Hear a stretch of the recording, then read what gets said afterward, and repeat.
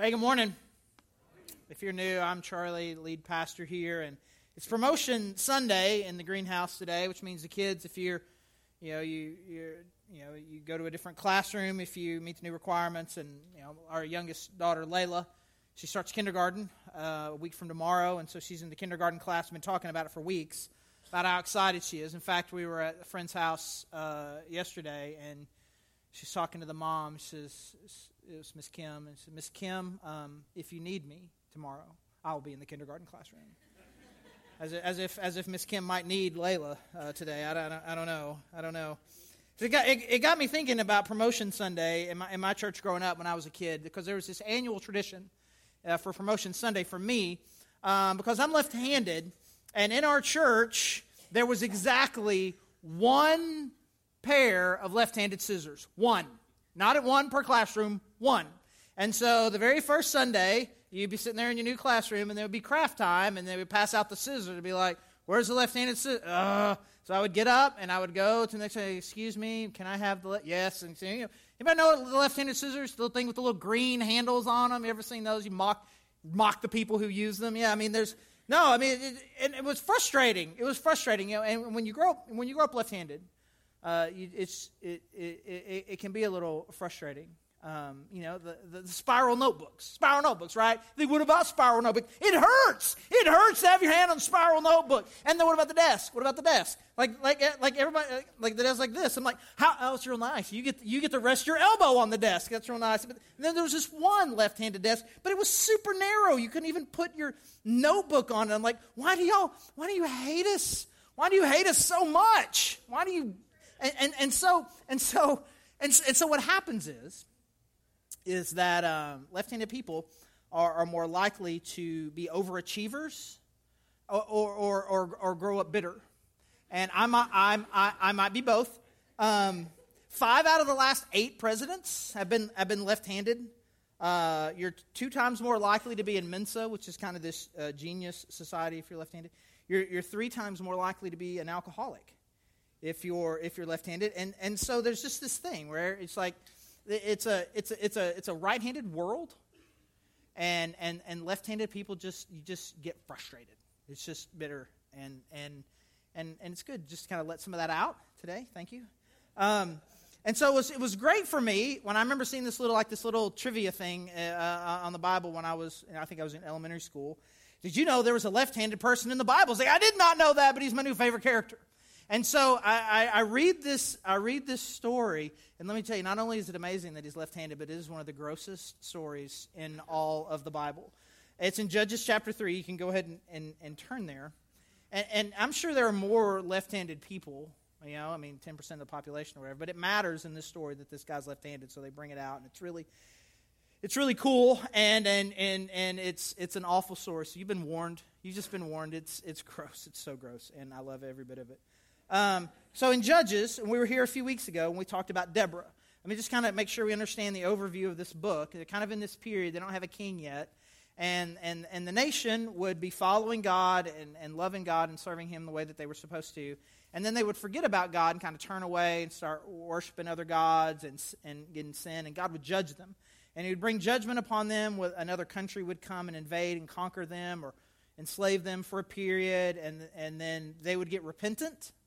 And they would ask God to deliver them, and then He would raise up a judge, a leader, a deliverer of some kind to kind of claim some military victory for them, to give them freedom, and God would give them peace again for a season. And then they would forget about God, and then we would start the whole cycle over again. And so the entire book of Judges is just one cycle after another, and including that story I looked at a few weeks ago with Deborah. And now here we are, we're back in Judges again with a guy named Ehud, and he's left-handed, which is great. And so it's a great story, and so here we go. Judges chapter 3, starting in verse 12. Again, the Israelites did evil in the eyes of the Lord, and because they did this evil, the Lord gave Eglon, king of Moab, power over Israel. Getting the Ammonites and the Amalekites to join him, Eglon came and attacked Israel, and they took possession of the city of palms. The Israelites were subject to Eglon, king of Moab, for 18 years. Again, the Israelites cried out to the Lord, and He gave them a deliverer. Ehud, a left-handed man, the son of Gera, the Benjamite. Now the Israelites sent him with tribute to Eglon, king of Moab. All right, so make sure we got this. He mentions that he's left-handed, and this is going to come into play. It matters he's left-handed. It's not just a random piece of trivia. And they are conquered. They're being ruled by this Moabite king named Eglon, and they're having to bring him tribute. And if you've ever seen any mafia movie or TV show or anything, the tribute is, the local stores have to pay the mafia protection money, which is essentially I have to give you money for you to not kill me. Right? And so that's what this is. They're having to, as a country, they're having to give this king a tribute. Hey, we love that you're great and are not killing us. And so for an entire country, you can imagine there's lots of carts and lots of people to bring all of this to the king.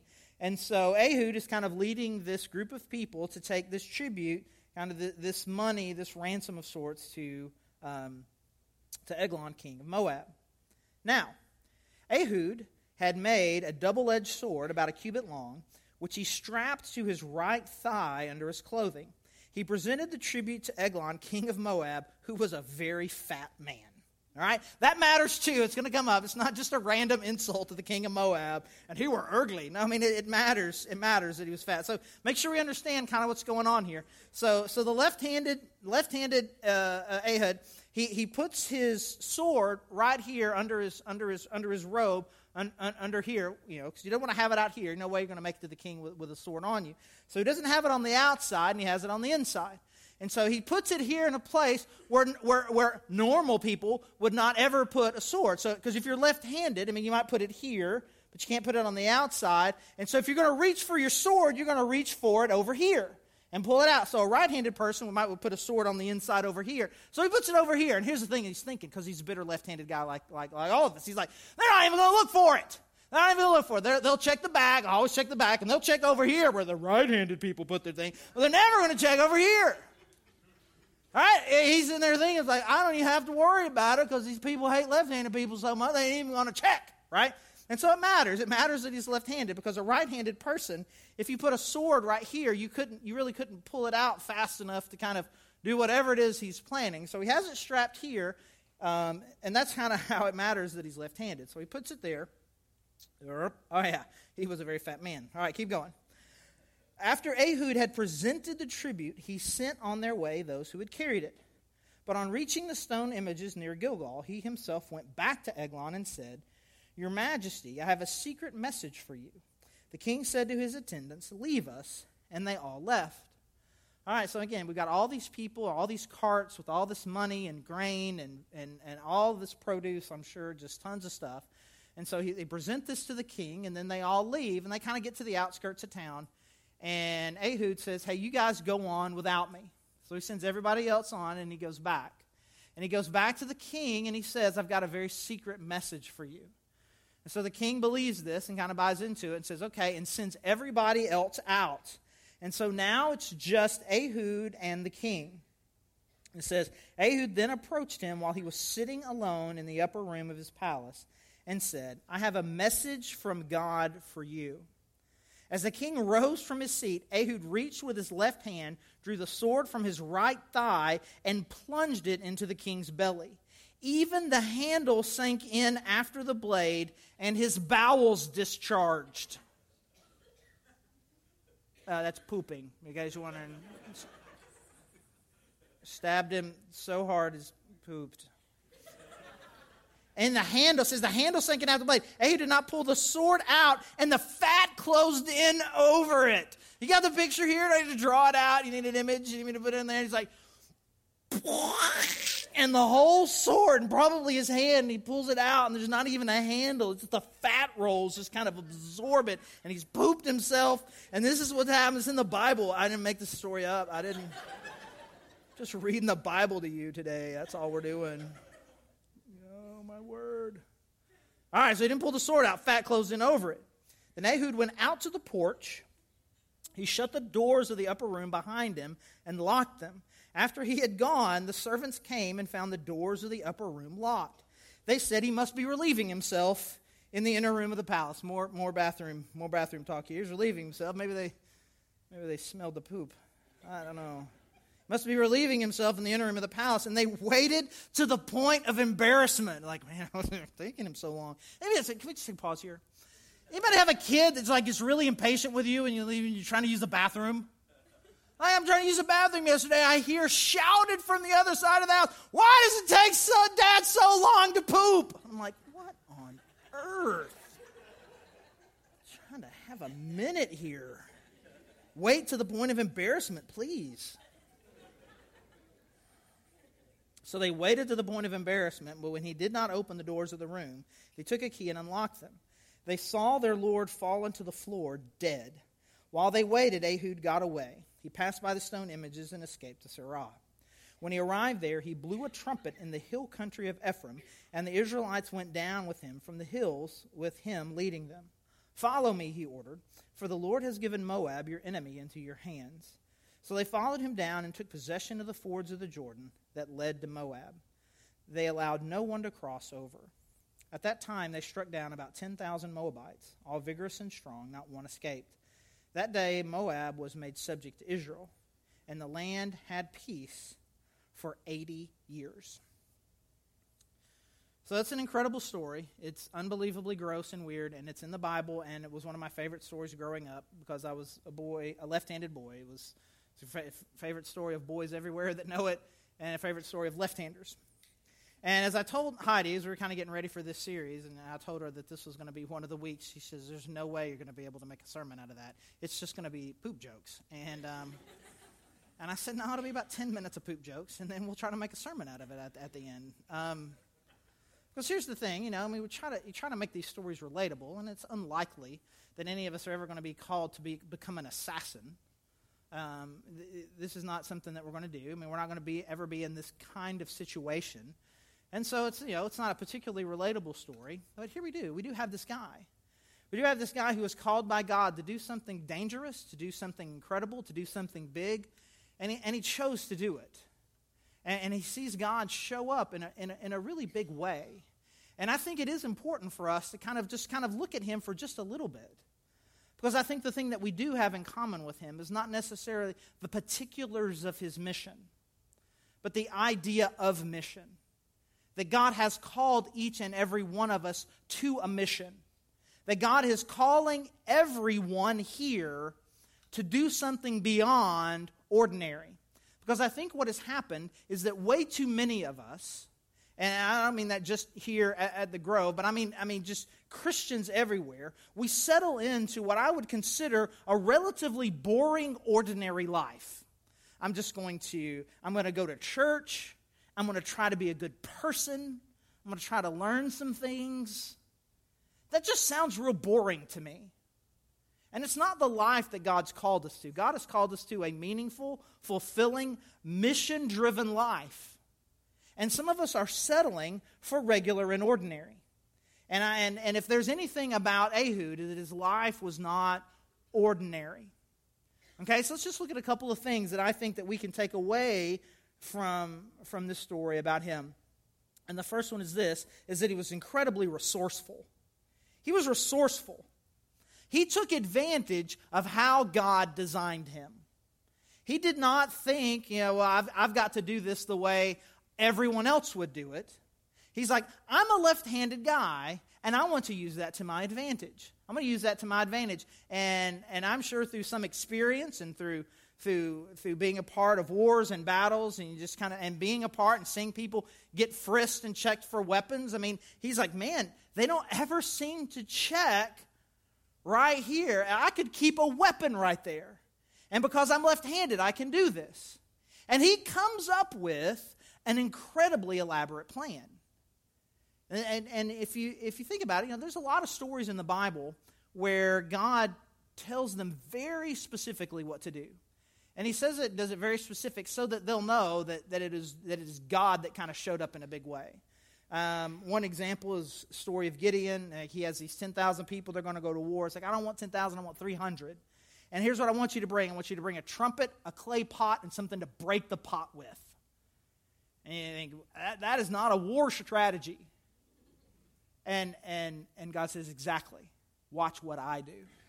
And then Joshua in the Battle of Jericho. He says, man, I just want you to march around the wall of this city once a day and 7 times on the last day, and I'm going to bring that wall down. Again, that's not a war strategy. That is God showing up big. But here we don't have any example or any evidence of God telling him what to do. You just got a guy who's coming up with a plan. And he's incredibly resourceful. This is a very elaborate plan. I mean, he's like, okay, here's what we're going to do. We're going to bring the tribute, and then I'm going to get rid of everybody, so maybe it can just be me, and I'm going to try to get the king alone. If I can get the king alone, I'll have this weapon that's hidden, and then I'm going to leave, and I'm going to lock the door. I mean, there's a whole lot of different ways that plan could have gone bad. But man, here he is with a very elaborate, detailed plan where he's using his wisdom as a warrior. He's using his particular design as a left-handed person. He's using all of this to accomplish an incredibly difficult mission that God has called him to. And again, your calling is going to be nowhere near that. But you can be resourceful. God has uniquely designed you. He has gifted you. He has put you in a particular situation with certain skills, certain experiences, and certain resources that are available to you, and he wants to use those. And what Ehud didn't do, he's like, well, I mean, I'm not a priest. I'm not even from the right family to be a priest. I can't bless people. I can't do the sacrifices. What use am I to God if I don't have those kinds of skills? He didn't say that, but we say that. Because we become convinced that the skill sets that God are looking for are very limited. He's looking for someone who can play a musical instrument, or can sing, or can speak in front of large groups of people, or maybe he's good with babies. And that seems to be God's only skill sets that he's particularly interested in. When in fact, God uniquely designed you for a very particular mission. And he wants you to use those resources to do something big for him. And here's the thing, and I've said this before, I've been saying this for 20 plus years in different contexts. And I know, every time I say this, people think, that's not me. That's not me. I cut hair. I'm an auto mechanic. I'm an accountant. I'm a financial planner. I sell goods to Walmart. What can I don't have the church skill sets. But I'm telling you, whatever skill set you have, I promise you there is a way that God wants to use that to do something incredible for someone else. And to use your talents to help people know who Jesus Christ is. Well, I just cut hair. Well, my guess is that there's a homeless ministry that would love to have people come volunteer and love and serve the homeless people by giving them haircuts. Well, I know how to fix cars. Well, I'm sure there are a lot of single moms on a very limited budget who would love it if you would help them with their car. Well, I'm just an accountant. I'm real organized. That's about it. So let me tell you what. I don't know how well you know me, but we need a lot of organized people. One of our little slogans is, if you don't like organized religion, you should totally come here. It takes a second. I'll let you get there. Man, accountants, people who are organized, people who have a good, solid business strategy. There's a difference between preaching and leading and organizing a church, and we need a lot of help. Not to mention the countless number of ministries out there doing incredible things who need someone just like you to do it.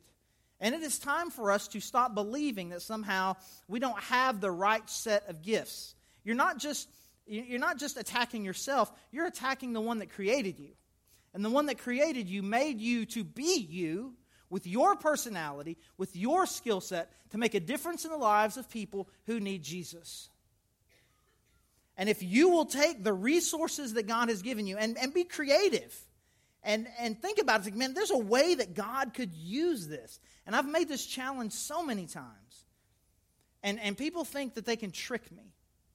And this is my favorite. I've probably got 10 of these stories. My favorite is the guy who came up to me and said, well, I know the thing that I'm good at and like. There's no way you could use that. Okay, what is it? I'm good at concrete. I'm like, the sidewalk in front of the church office is broken. Could you fix it? Like, are you serious? I'm like, yeah. That was on a Sunday, and on Tuesday, he was out there as happy as he could be, repairing the sidewalk. He was half joking with me, but then all of a sudden that moment is like, wait, I really can be me and do something that matters for God? Yes. Yes, you can.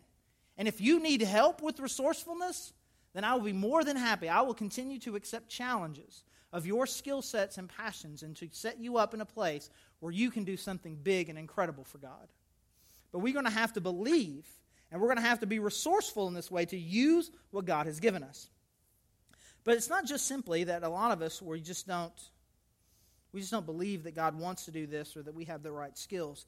Even if we do, I think there's a lot of fear. There's a lot of fear that we have, but Ehud, he was not fearful.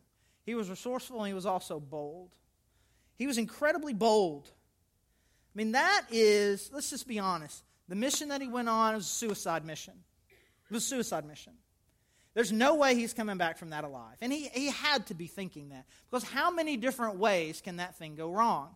He comes back to the king. He's like, I've got a secret. And the king's like, so what? You're a nobody from a country I don't care about. Leave. Okay? Well, now I just got to kill him here in front of everybody. Or he says, okay, great. And so me, the king, his guards, and a handful of advisors, please tell us your secret. He's like, well, okay. Or he could have closed the doors and locked them, and people have been like, who are you to be locking the king's doors, dude? What did you do in there? Right? Any number of places. My guess is he thought there was a solid chance this was going to be a suicide mission, but he didn't care because King Fatty McFatterson was going down. I'm taking this guy out. Even if I can't take them all out, because they're probably only going to get, I'm going to kill the king first. I'm not going to be able to get my sword out of there. And then they're taking me out, which is fine. I'm going to do this thing. We don't have any record that God assured him, gave him this plan, assured him that he was going to live. He just made a decision. This is what God wants me to do, and I'm going to go do it. And whatever happens is what happens. Now, again, I believe that God is putting mission ideas in every one of our hearts and minds right now about how he can use you to do something incredible, to serve other people, to help people find Jesus. He's putting all those things in your mind. And it is very unlikely that any of them bring death on the table. I mean, you're not likely going to die doing the thing that it is that God's calling you to. So it's not that level of fear and boldness. But there's still some fear. There's still some fear. I mean, there's an awkwardness. What if people make fun of me? What if people say weird stuff? What if what if I do it? What if I try to do it and I fail? And I don't want to fail. I don't want it. It's easier to try nothing and not lose than to try something and be humiliated. And there's all of these things that echo in our mind, and fear overcomes us. And so again, we settle for ordinary. I'm just going to come to church and try to be a good person. And eventually you're going to get bored with that. I get bored just describing it. But God is calling you to something big and something great. And I was thinking about that this week. We were on the lake. We're on the lake, or we're on vacation. All five of us went down to a lake. I have a friend that has a lake house and a very high-powered boat, and he just loves to take us out. And Heidi and Layla, the youngest, she's 5. They went out first, and we have this thing. And some of you know it. Some of you who've not been around may not know this, but I'm a terrible dad. And I make my kids do things they don't want to do all the time. I make them ride things that they don't want to ride as soon as they're tall enough. I have taken crying kids onto multiple roller coasters over the last 15 or so years. I've watched them cry with me. I have taken them back on rides that they just cried on. This is what I am. And it sounds awful, but I'm telling you, I think what it does is it produces bold, courageous young women. And we don't want to be scared of things that are fun. You can prefer not to do something once you've tried it. We're not going to be scared of things that are not scary. And so it's different with each one. Maylee, who's the oldest, she's now 19. It was about 8 or 9 it clicked for her, where all of a sudden she was like, all this stuff is actually pretty fun. There's no reason to be scared anymore. But she was being pushed by her 5-year-old sister, who never was scared of anything, who just has no fear. We were trying to make her be scared. No, you can't jump out of that window. You can't. No. Okay, so she's getting pushed by her sister, right? So we got Maylee, who's kind of timid. Then we have Layla, and we're not sure about her. But as always, she kind of ends up being somewhere in between. And something switched in her this week. So we're on the inner tube, and at first it's Heidi and her. And they're on one tube, just going really slowly behind the boat. And Mom, who married into the family, so she gets some exemptions. She's just doing this the whole time. She's going slow. I'm thinking eventually that tube's going down. You got to go fast enough to keep the tube going. She's like, keeps going slower. And there's whatever. All right? And so then the girls and I go, and we're on 2 tubes. And we're getting flung all around. We're jumping back and forth from tube to tube. And at one point, we've got all 3 of us on one tube getting beat in the head with the empty tube. And Layla's on the boat. She's just watching all this. Don't know what's going through her mind. She thinks it's fun. She always thinks it's fun when we do stupid things. She loves it. We get back on the boat and say, Dad, I want to go with you. And can I have my own tube? And at the same time, Heidi said no, and I said yes. And and so we got on 2 different tubes.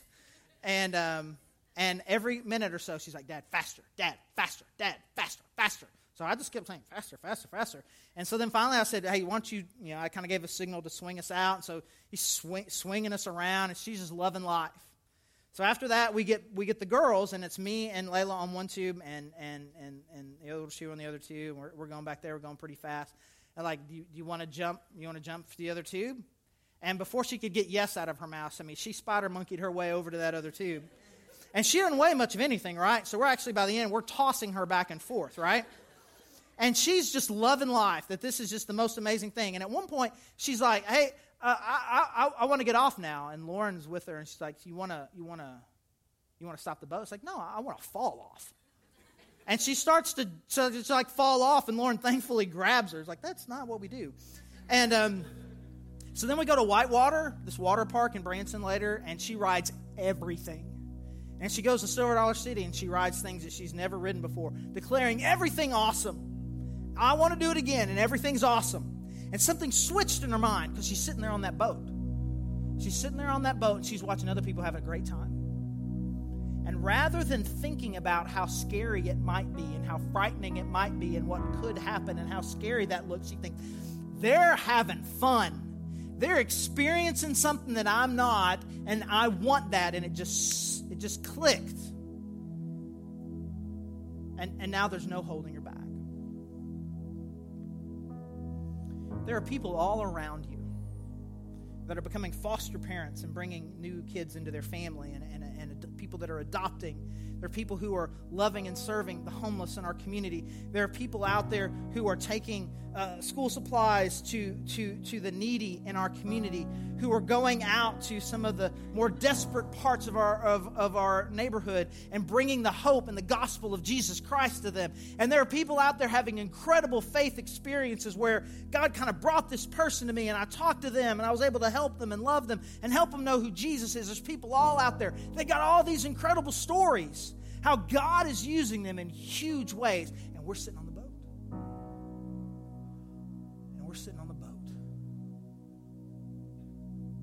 And I'm trying to decide, is what they're doing, is that scary or awesome?